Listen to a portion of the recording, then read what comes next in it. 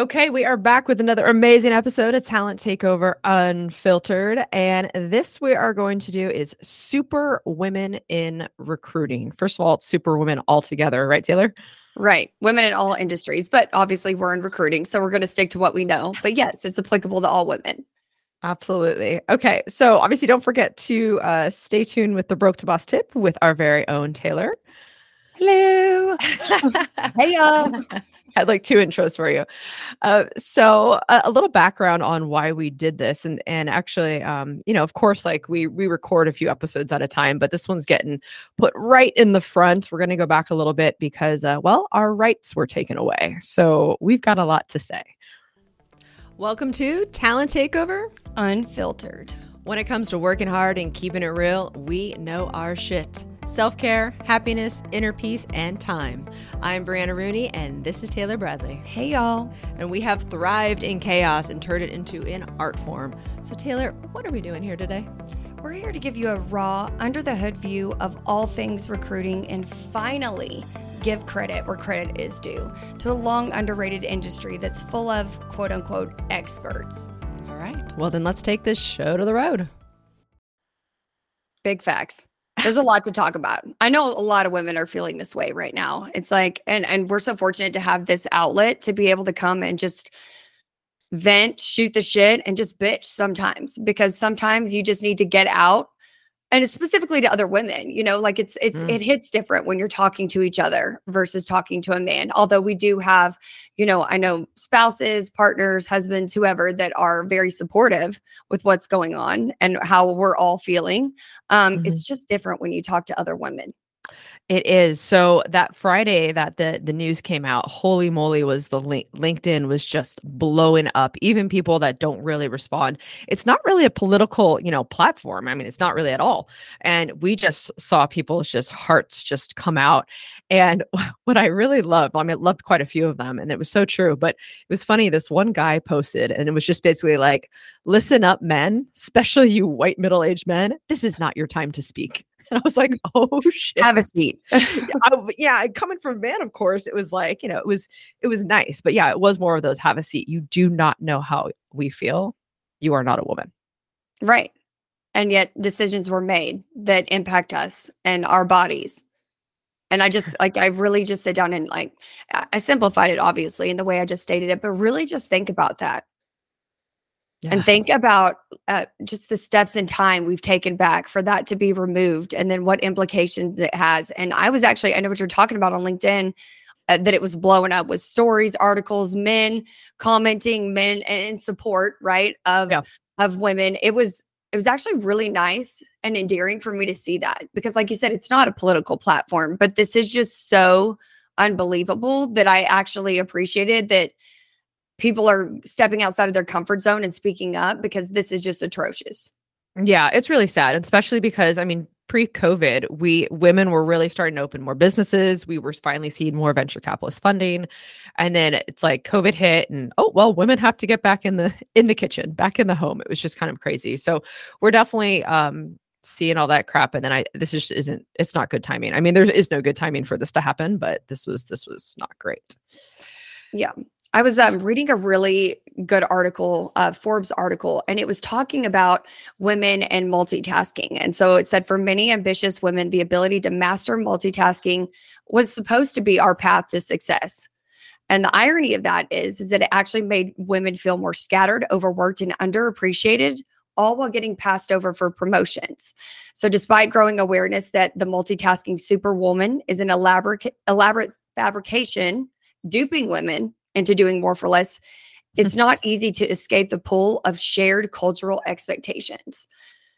So I'll leave it at that. Yeah. Yes. The expectation part. And it's like, do we put it on ourselves? Does society do it? It's probably both, but it's also learned, right? Everything we do is a learned reaction. It's like seeing our parents, seeing our grandparents do all that. And that's so crazy. So I actually, I feel great that I'm able to multitask. And then of course you start reading all of these things like you're doing right now, and seeing how long it actually takes your mind to reset to a new task. And it's like, I might have been able to be multitasking, but I still wasn't in my 100% mind, So true. So true. And I think about that all the time because I'm like, I'm really working on it, but I'm constantly not mentally present and where I'm supposed to be. I actually have this meme that I shared with somebody on our team that was like, I don't have one train of thought. I have 4 trains of thoughts. They're all crossing each other, going in different directions, and the commanders are screaming. It's like, and that really is how I feel like my mind works. But, I think it just creates this vicious cycle in women where we take on more, but we fall behind in the ways that count. So in our mental health, in our self-care, but we just feel like we have to keep on taking on more to prove ourselves. So these statistics showed that men are more likely to receive promotions based on the hypothetical work they'll do or business outcomes they'll achieve, whereas women are expected to produce in that role first before receiving a promotion. So I thought that was really interesting. I would love to know where all these reports come from. That is very interesting because really, in theory, everyone should be doing the role that they're getting promoted for. So you can make sure that you're doing it correctly, right? You're not set up for failure. That's so interesting that it's a man versus woman thing. So when I started Techies in 2009, I had a male business partner. And he was convinced that because I was a woman, that's why I did better. So I challenged him. I said, okay, because obviously LinkedIn, LinkedIn's secure, but not like it was back then, right? It's just getting better now. But he always like, oh, go ahead, be a woman on LinkedIn, right? So he put this hot picture of some woman that he knew on LinkedIn, changed his name, did all that stuff, and did the same job that we do every single day. And then I'd be like, and I'll take your phone calls, right? So like we can keep up with this facade you say is working. It failed miserably. Yes, did he? I know, right? I was so pissed. You have no idea how pissed I was. I was like waiting to hear how this went. Like I was like, I might throw this bottle of sanitizer if you tell me he won. He did not win. He did not win because guess what?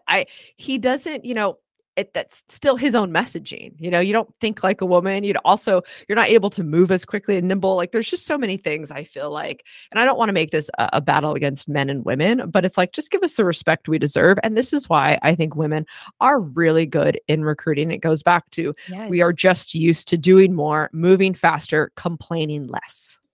We're built for this shit is what you're saying. We are built for this shit. Yeah. No, I think about that. I mean, we're the ones that have babies, like the pain tolerance there. I just think about things all the time and I'm like, they say women are more emotional, whatever. Some can be, but I also look at that like a good thing. I know being an empath in my world, I feel like it's a good thing. I feel like being able to relate to people's feelings, especially in business, when you put your consumer hat on and say, how would this feel if somebody went through this or they experienced this or ran into this? You really have to have the ability, or I feel like most women do, or, it's whether learned or it's just ingrained in you to be able to wear multiple hats and think about things from different perspectives. Especially, I know you and I are like always thinking about our kids, like, oh, well, it would be like to see them excited. We were just talking about the 4th of July, guys, and what our plans were, but to see them, we lug all the shit. I've got a wagon, 16 blankets, 4 coolers, all these things and lawn chairs and all that stuff. And you had to park really far and walk really far. I'm drenched in sweat, like just walking down. We had to walk probably about a mile with all this shit. And then of course, on the way back, my kids weren't in the wagon. Yeah. But just to now they're sleeping. Yeah, exactly. But to see how happy they were, that was like, it makes it all worth it, and I just definitely think that's something like we're always thinking about what our kids need at all times, but then we're also really, really focused on work and business too, and trying to be successful there. And the article I read talked a lot about shifting from different mindsets when you multitask. And it said something that just kind of, I wrote it down so it just would stick with me. I'm going to put it on our sticky notes and do what we do. But it says when multitasking pulls focus, it also erodes the ability to enter the deep thinking state of flow, or the optimal state of mind at which we feel and perform our best. Add in distractions of modernity, from Slack to email to the daycare group chat blowing up about your spirit day. And for many women, the state of productive flow is elusive.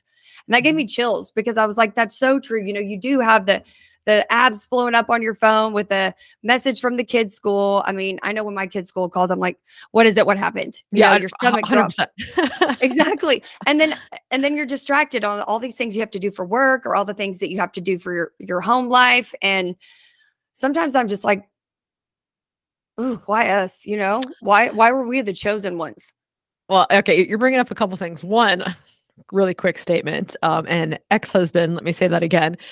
He used to tell me, if I would, I could, basically about having kids. If I could have been the one to do it, I would have. Like, you can't, shut up. We're moving forward. Anyways, Yeah.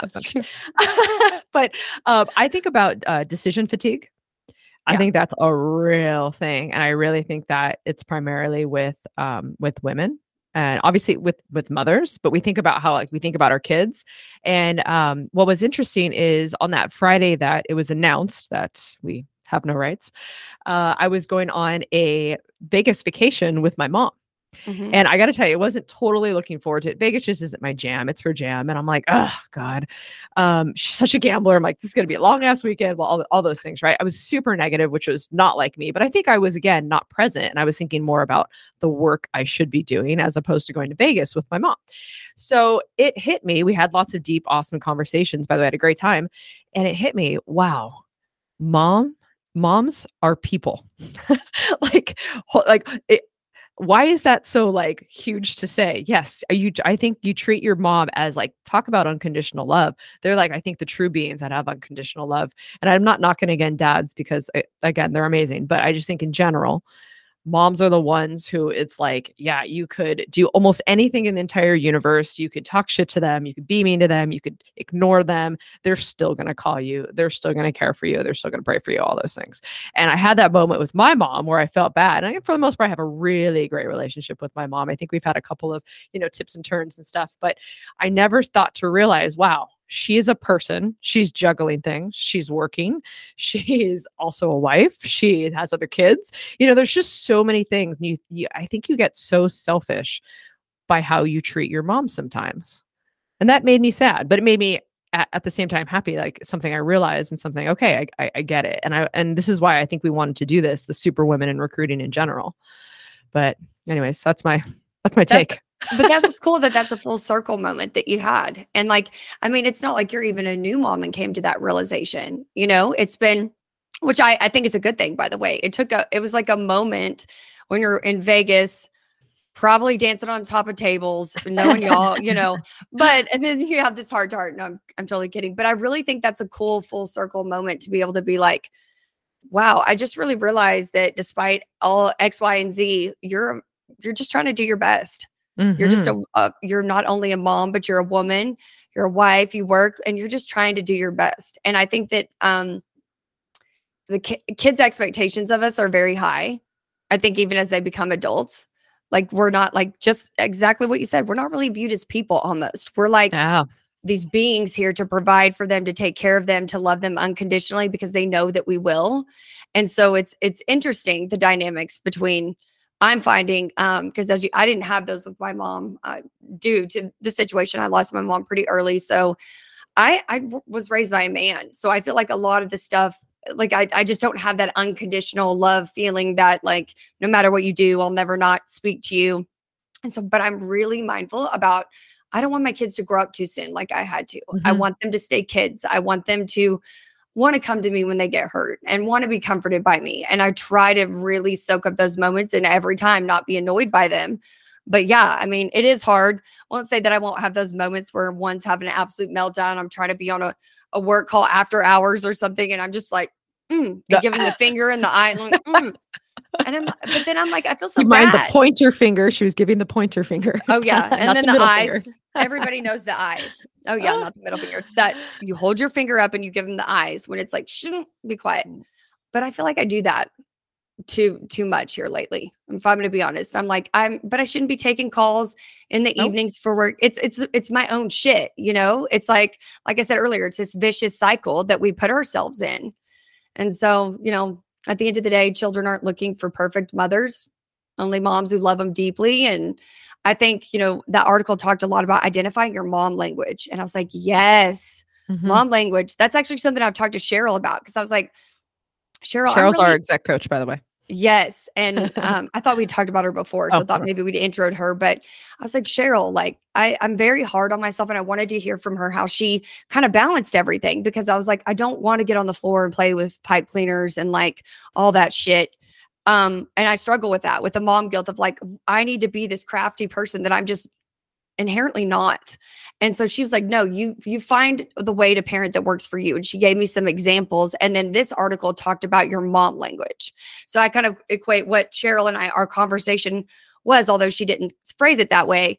This article kind of did and outlined, identify your mom language, what it is that, you know, is going to fill your cup up and fill your kids' cup up and not make you feel depleted more, like you're giving more, Yeah. pouring from an empty cup. This goes right into, for sure, work and recruiting, because they even talk about having lingo at work. So, you know, when I was when I had techies, you know, that was 12 years of lingo. So it was very like, you came in, we had like a whole doc of basically, hey, here's like almost not acronyms, but really just here's like some words that aren't going to make sense to you outside of techies. Here you go. And we kind of came with a techies dictionary, and here we are, you know, building talent, purge, and thriversity. And we're still very young in this journey, but like we're realizing, because people come from all different walks of life, we got them all, you know, we're remote first. And so people do have different definitions of words and stuff like that. So we're just starting to build that, but that's super important. And just even important in recruiting, which I've noticed is, you know, we have a dedicated TA team, like our recruiters, right? And then we have the other side, which is more of like in learning and development, building product. We have instructors, you know, and even just in the different, you know, little mini departments, there's a lingo. So that's super interesting and very relatable. It's very relatable. Are we ready for our broke to boss tip? Let's do it. All right. So the broke to boss tip is pretty simple this week, but I know it will resonate with a lot of the mothers out there and working women. But moms can always respond by reevaluating the expectations they place on themselves in the workplace and at home. Ooh. So I'm going to say that again. Yeah. Reevaluate the expectations that you place on yourself in the workplace and at home. God, that's great. It is. When we think about work too, and I feel like this podcast could have been an hour. Easy. Because we didn't even really get into the recruiting aspect. So thank you all, listeners. Hope you appreciate this. This is just something we did off the cuff that we're like, we have to talk about this. But expectations in the workplace is so strong. But we even talk about that with candidate experience, you know, setting the candidate up for success. But really that goes through interviews, that go through who, you know, who reports to it go levels up, levels down. So expectations are huge. And honestly, we can even tangent into relationships as well. Oh yeah. You have to set that tone. And I think I learned that one the hard way, but now I've learned I've moved forward. Yeah. I think I'm still working on that one, but I think again, just expectations of what's doable, what's going to help you achieve your career success and give your career momentum. And as a mom, and then say no to what isn't going to do that. You know, that's what this thing, you have to say no. It talked about getting sucked up into the tasks that people don't want to do, that are more behind the scenes, the ones that no one gets credit for, the ones that aren't sexy because they're not in front of everybody's face in glamorous jobs, but it's kind of like the cleanup crew, clean up on aisle 5, you know, but moms do all of that. And I really hate to say it, but I feel like in being a mom, you're used to having a thankless job. And so I feel like that translates over into the workplace, and your expectations there is that we don't really require a lot of thanks or a lot of, you know, kudos and all of that stuff, that you move in silence because that's what you're used to doing and not really receiving a lot of credit for it. So I think, so it talked a lot about that in the workplace for women that will take on those tasks, and we don't require much. We don't require thanks. We don't some big display and show of, hey, they nailed it, or they fixed this, or they cleaned this up. Doesn't mean we wouldn't appreciate it, but it's also just like our expectations have the workplace and the home, they're just becoming the same, or have been, I guess. That's really interesting. So let's we'll end on this note, because I feel like another topic could be interesting about women leading other women. And does that fit? Because that made me think about a couple things. Because you're right, we just need to get the job done. We don't care who does it. The job gets done. Yeah. Interesting. Yeah. Okay. I can't wait to hear what your thoughts are on women leading other women. I'm actually really curious for this one. As we have a women exec team. Yeah. Yeah. So I'm like, okay, let's get the real shit, real spit out. What is this going to be about? No, I always get excited for that. Even if they're confrontational, I just like the transparency. I Just have a agree. And we can always learn from each other. That's the for bottom sure. line. So, all right, this was awesome, you guys. Thank you so much for listening. Again, if you liked it, you enjoyed it, please pass it forward. And if you're listening to this on Apple, we would love those reviews because it helps, it inspires us. We just love being here. Yes, please, please, please. I say this every time, but please go give us a review or reach out to us if there's any specific content you liked or anything you want to hear from us. We would love to hear from you guys. So thanks for your time and thank you for listening all the way through. And we will see y'all next week. You mean next Tuesday? Yeah, that's on you to say that one. That's your thing. Next Tuesday. Thanks, y'all.